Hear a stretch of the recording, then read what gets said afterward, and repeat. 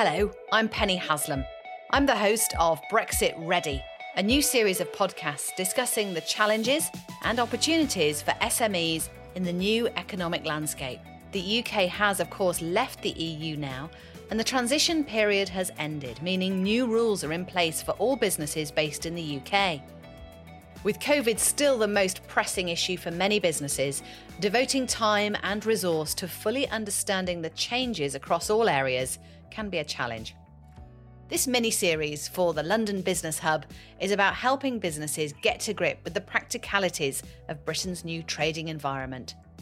In each of the episodes of this third series, we'll pair someone running a London-based company with an expert or two who hopefully will be able to answer their questions.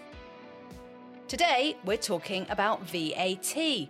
No, not vodka and tonic, but value-added tax. Now, in theory, VAT should be simple. But as of the 1st of January 2021, the UK government changed how it collects VAT and other import duties on all overseas goods. And if you're exporting goods to countries within the EU, you might need to register for VAT in every country you export to. So, how different does VAT look since Brexit? How is it affecting small businesses?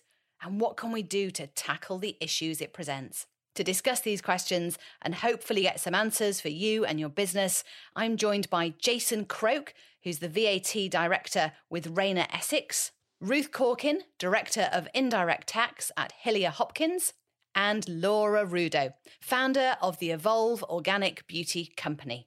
So Jason, tell us about your history and the work that you do with VAT. Sure, yeah. I've been working in the field of VAT for about 24 years now. I love the fact that VAT is constantly changing and moving. Not 1 week goes by without something that you have to read up on, and naturally a problem solver, I always have been. And VAT brings quite a lot of problems for businesses. And I just love finding practical solutions. I think the fact that you love that it changes all the time is the opposite of what most business owners enjoy about VAT. It is a changing beast and it has massively moved since Brexit. I'm glad you're on board with your passion for VAT, Jason. Thank you. And Ruth, you work with small businesses now, don't you? But you've had a long history with VAT. Tell us about yourself. I have. I left school and I actually started life as a laboratory technician, studying chemistry, and found that chemistry wasn't the right subject for me. So I jumped ship and joined HM Revenue and Customs, although it was Customs and Excise in those days, and trained in VAT at that point. And alongside of that, I've worked in customs duty for most of that time as well. So the two go hand in hand. And I've spent the last 6 months trying to look at supply chains, people's VAT registration issues, customs duty issues, the whole lot, and also trying to get goods actually physically across the border. Great. Well, it sounds like you have some solutions up your sleeves for the problems we're going to be discussing. Hopefully we'll be getting some answers for the businesses listening. And the business in the room, Laura Rudo, founder of Evolve Organic Beauty. Do you love the way that VAT just changes all the time? How's it going for you? But tell us about your business as well. I'm Laura Rudo. I'm the founder of Evolve Organic Beauty, and we are a manufacturer of certified organic and sustainable beauty products based in Hertfordshire in the UK. And we have a wholesale business and an online business. So our wholesale business exports about 60% of what we produce to Europe, as well as to other places around the world. And then we also have an online business. And although that's primarily UK-based, we do have some international customers. So when we were preparing for Brexit, we were trying to work out the best operating model going forward. And we did take quite a lot of legal advice about it from some tax experts. And we identified that there were really two models that we could follow going forward. We could either continue to ship from the UK, and the disadvantage of that would be that it would mean our customers would have to pay import VAT on the goods when they arrived in Europe, or we could establish a warehouse inside the European Union. We decided in the first instance to try the first model because it's much similar to our current operating model. But what we were surprised about was the level of additional charges and fees that were imposed on those customers. So, for example, on a £100 order of cosmetics, we had reports from customers in January that as well as paying the extra 20% or so import VAT, they were being charged a disbursement fee, which was also around £20. So on a £100 order, they might be paying an extra £40 in taxes and charges. And most of our customers just said, look, this is unworkable. Lots of customers sent their orders back in January, but we found that just the complexity of understanding all of that was not something that we had sort of fully appreciated before Brexit. And even now, just trying to understand how to find that information is really, really tricky. I hope our experts can help you as well as helping all of our listeners too. The Board of Trade report recently said that companies that export do better, they pay their staff more. It's good for business, it's good for the economy. But with all these problems, I wonder how appealing it is to businesses. What are the problems, broadly speaking? Jason, if I can come to you first, what's the difference between now and then, before Brexit? What are the main differences in VAT? I mean, import and export procedures have always existed. Terminology that is, people are trying to get to grips with today, like Incoterms and commodity codes and even tariffs.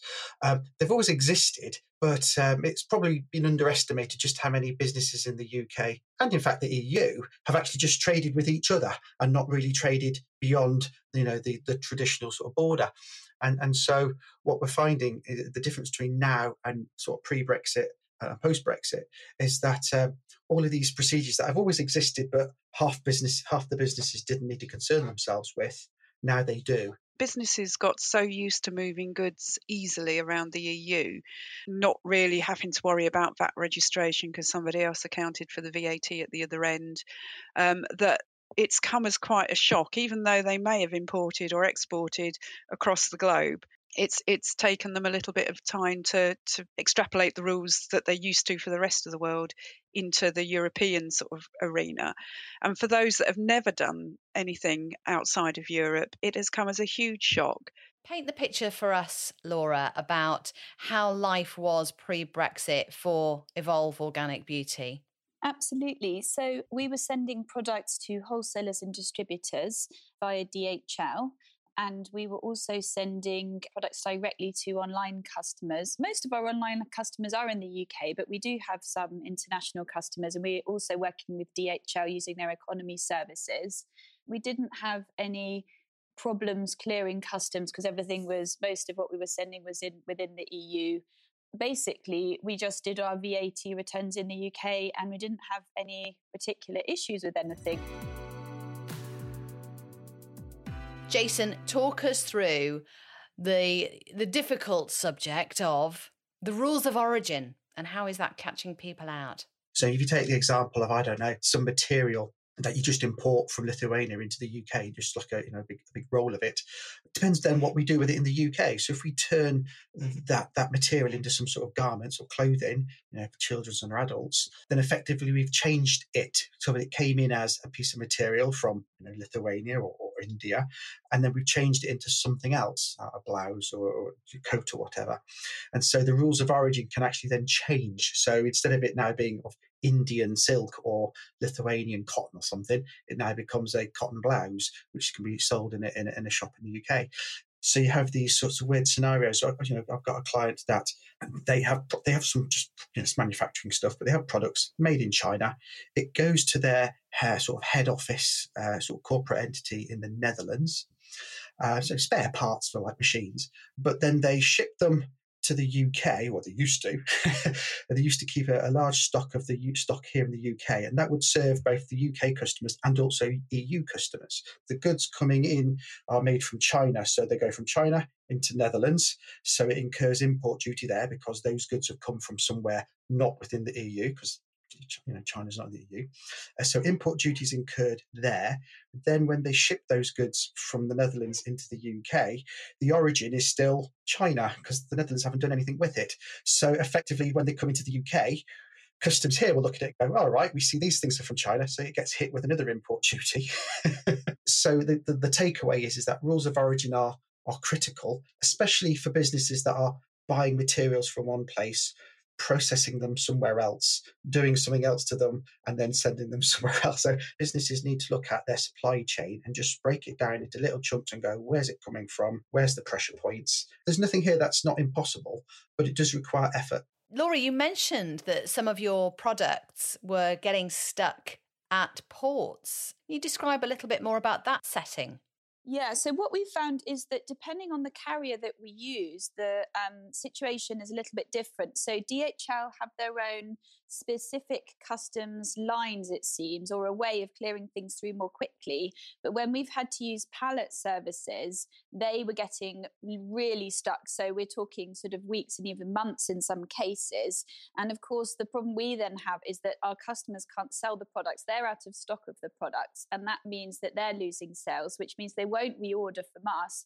And they also won't pay us on time for those goods. So we've already shipped them, but we are then having to say to them, oh, well, they haven't arrived. So, okay, we'll give you an extra sort of 30 days or something on the end of your invoice. So it's bad for them and it's bad for us, and everyone's sort of getting frustrated. So in the short term, we've actually stopped using pallet services completely. We will hopefully be able to revert to pallets once the delays have eased off a little bit. Ruth, does that sound familiar? Have you got customers with stuff at ports waiting to go places? Yes, and I kind of know where the rub is on all of that. So DHL does have its own customs clearance. It's called a community service provider, which it uses for all of its movements. But if you're using any of the other ports and any of the carriers, they have to go through separate community service providers. And the problem I found, and the one instance where one of my clients got their goods stuck, and this was coming in rather than going out, was that all of the software wasn't dovetailing properly. So you have your own software, but that's provided by a third party. That has to dovetail with the community service provider because it's being moved through a port as a container and has to be tracked. It then also has to dovetail with, certainly coming in, with the ferry operator or the vessel operator, who has to then tell the community service provider that the goods have arrived. And then you've also got the customs declaration software the other side of the channel. So in my instance, there was something going wrong between all the different software, and it ended up with the client container being stuck in the port for a week. Origin catches people out loads, and even within the EU, if you don't have, and this is what I'm finding now, if you don't have the statement of the origin of those goods or components in your invoice or on your paperwork, your declaration will be rejected. And that's where the hold-ups start. Jason, what are the problems with the freight agents? What are they, and why might there be a challenge there? The freight agent is often instructed by the seller or the supplier. And what happens then is the information that the freight agent needs really needs to be supplied from the seller's side of things. And so when those pieces of information are missing, like the rules of origin, like the Incoterms or the who's going to pay the VAT or the import duty at the other end, when those things are missing, that's some of the things that causes the holds up. I've got clients that were sending some books, so these are good old fashioned readable books, to a major wholesaler in Ireland, and that got stopped at the Irish customs. They were trying to apply VAT to them for a start, which they shouldn't do because there's no VAT on books. But there was also some duty charges which just appeared out of nowhere because of rules of origin, because the books are actually printed in the UK, so they should have been duty free. What problems have you found around businesses dealing with the concept of establishment? And what is that? Just describe what that is. So establishment deems where you are carrying out a business. So you can have two types of establishment. You can have a permanent establishment, which is where you do your day-to-day business from. So in Laura's case, that would be in Hertfordshire. And you can have a fixed establishment, which is where you conduct some business from, and it's probably in another European country, for instance. The problem that my clients are finding is that the definition of establishment from a customs point of view is different to that for a VAT point of view. So it's quite easy to trade and be VAT registered and not have an establishment in the EU, but you can't do any customs declarations and pay tariffs easily if you have no establishment in the EU. What sort of conditions do governments apply to that? Is it you have to have banking in that country, rely on services, outsource within that country, that sort of caveat? What makes an establishment true? So looking at it from a customs perspective, you have to have a registered entity, business, company out there. So a Lithuanian company in the company register. From a UK customs perspective, we actually also say a company registered with Companies House. For a VAT perspective, that's not enough. So they need to have a hybrid of the two. So I normally say to my clients, if you need an establishment, please make sure you have someone in the country who is able to conclude contracts for you, whether it's purchase or sales contracts, because that gives you that degree of permanency. And as the word would, you're established there, you have your establishment. And for regulatory purposes, you probably do need someone there on the ground, because if something goes wrong, they need someone to come back to. So I found it with electrical products. A client who imports electrical products didn't have a UK director or UK nominated person, so they had to pretty quickly do that whole sort of registering a branch, making sure there was a UK person responsible, because the shipping agent just said, we're not going to ship anything if you don't. Jason, the funny thing is it all depends, doesn't it, with VAT? But how can small businesses overcome these issues? I mean, there's no one size fits all. I mean, I've got a client that, they were saying, well, we don't want to get involved in, they were selling to consumers via their website. And they were saying, well, it's worth about 6,000 to 8,000 sales a year. And they're saying it's quite small for what we do. So, we've explored all the options, and they were just like, yeah, we're just not going to sell. So we're just going to put on our website, we only dispatch goods to UK customers, effectively blocking out the EU market. But conversely, as we've heard about Laura, where you've got 60% of your business comes from consumers in the EU, then you have to then explore all the ways possible at cost. Of course, it does cost money, but then to get you into a position where you can carry on doing your business. Businesses should have a 2 or 3 stage strategy, which is, what can I do now immediately just to keep the lights on, so to speak. So yes, you're going to have to pay freight agent fees. You're probably going to have to absorb some costs here or there with duty. And like Laura was paying the costs so that the customer at the other end didn't have to do it. Can't do that forever. That's not sustainable. So then you need a second or a third stage where you go, right, what can we do in the next 12 months? And then eventually the final stage is you have a solution, or it could just be you just decided you don't want to sell. We've seen in the media again, a lot of EU businesses just deciding they don't want to sell to the UK anymore because they don't want the cost of having to register for VAT here, or even have to deal with the complexities of it, and to seek advice, whether that's free on a chat forum, or by using search engines to punching in your question. Are you finding at all that postponed accounting is helping? There's a lot of confusion between deferred VAT and postponed VAT, even though they sound like they're the same.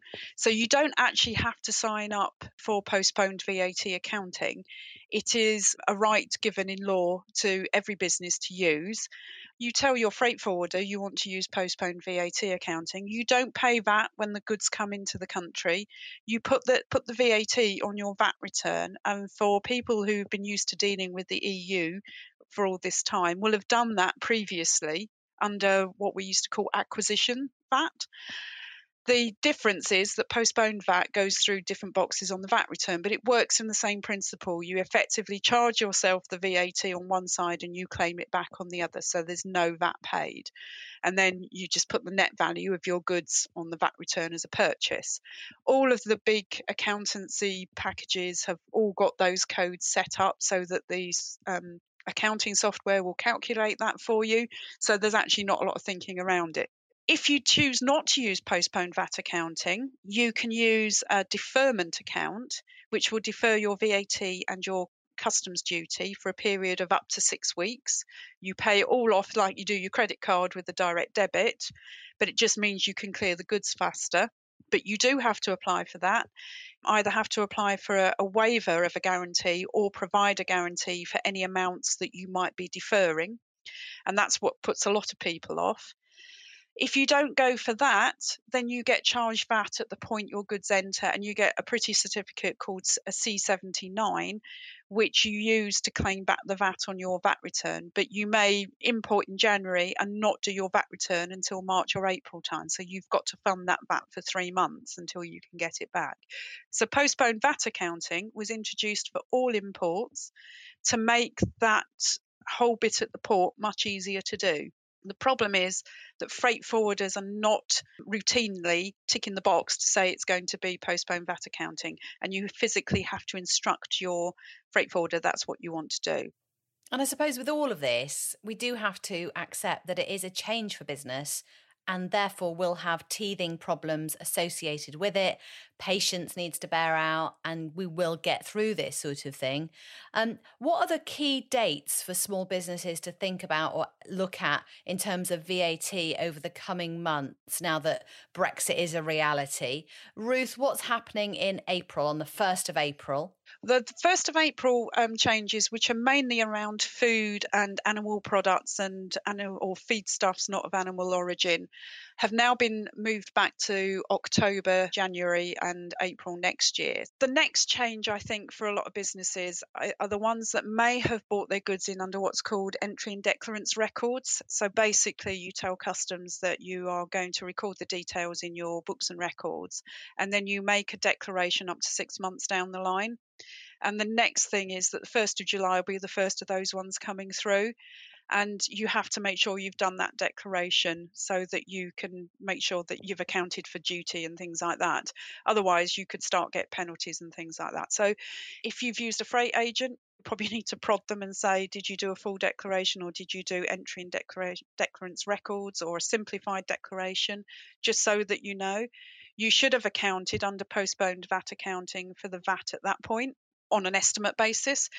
When you do your full declaration, your statement will be generated, and you just need to make sure that what you declared in, say, January matches what has been spat out by the computer in July. If you haven't used postponed VAT accounting and you've opted for the entry and declarance records, you will find that the VAT and duty, if it's due, certainly the duty, if it's due, the VAT certainly will hit your deferment account after the 1st of July. And then you may have an unexpected VAT bill in the middle of August that you perhaps weren't, sort of expecting to have. And then your statement is generated at that point and you put it on the VAT return then. And Jason, the online marketplace situation, there are changes happening in July there, aren't there? So in July, the EU introduced a number of schemes, one of which is called the Import One-Stop Shop. It's optional, but the aim behind it is for non-EU businesses selling goods that are not in the EU at the time. So, perfect example, UK business selling goods to consumers in the EU, via online or whatever.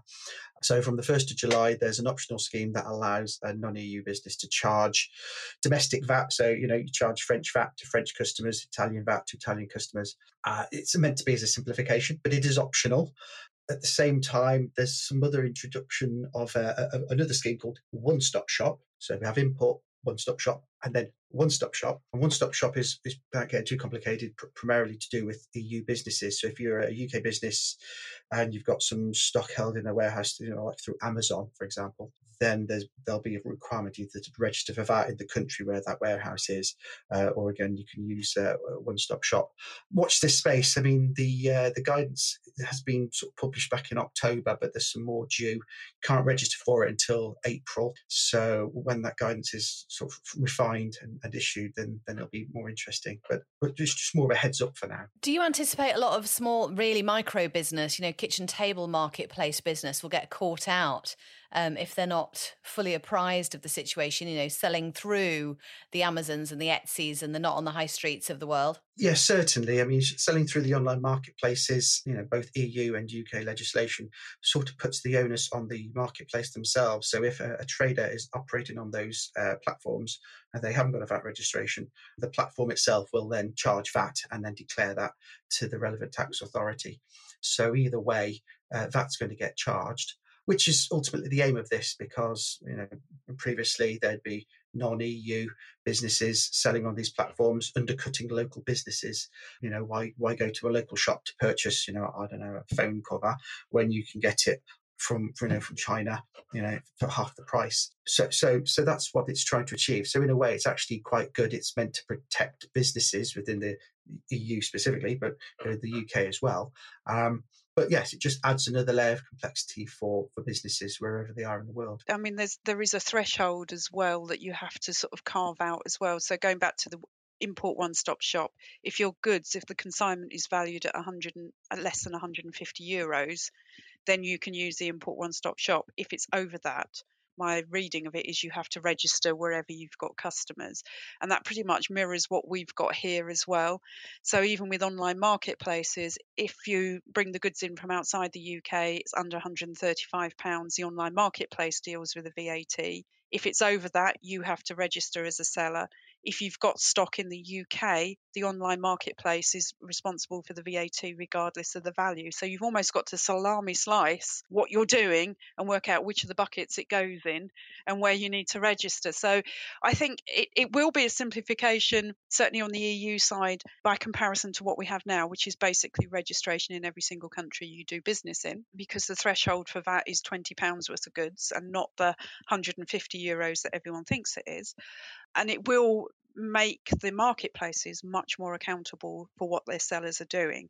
How enforceable it is a different matter. So just finally, from each of you, a final word to lift the spirits of the business world and mine and Laura's.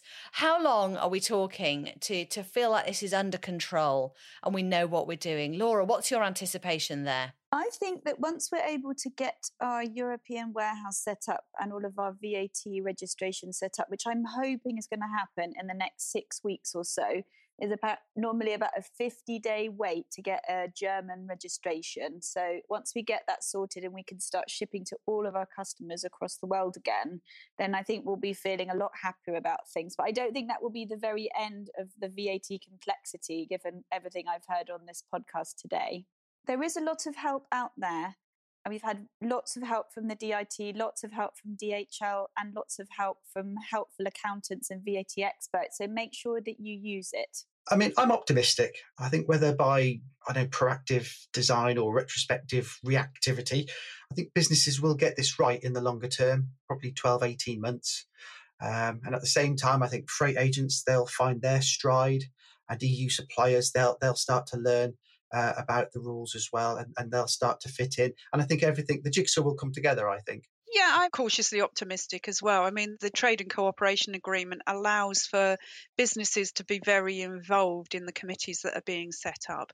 So, I mean, if you want to have your say, please get involved, because if you stay silent, HMRC, DTI or DIT, the EU Commission, none of them know what the problems are if people don't tell them. And I can tell them till I'm blue in the face, and Jason can as well. And they might just think, oh, it's those two noisy beggars. So businesses need to be involved in the process, either through their trade bodies or their professional advisors or whatever, and make their voice heard. And I think they will come out the other side and think, I'm glad that's over, but at least I know what I'm doing now. Thank you all so much. Big thanks to our guests, Jason Croke, VAT Director with Rayner Essex, Ruth Corkin, Director of Indirect Tax at Hillier Hopkins, and Laura Rudo, founder of Evolve Organic Beauty. And I must say, Laura, when I was researching for the podcast, I did end up buying a serum from your website. So I'll wait to see if I get charged VAT on that when it arrives through the door, whether it arrives at all off the freight, who knows? I'm joking. It will be lovely. You've been listening to the Brexit Ready podcast for the London Business Hub. If some of the issues raised in our discussion today have got you thinking about what you might need to do next, the London Business Hub is here to help. You can book an appointment with one of their EU specialist advisors who can help you work through the issues that might affect your business. They can also provide free specialist support from employment lawyers and accountants specialising in the new VAT regime and experts on IP. Just go to businesshub.london. And don't forget to subscribe to the Brexit Ready podcast on your usual podcast provider so you don't miss an episode. We'd love it if you left a review. It really makes the podcast easier for others to find. Brexit Ready is a Fresh Air production. I'm Penny Haslam. Thanks for listening.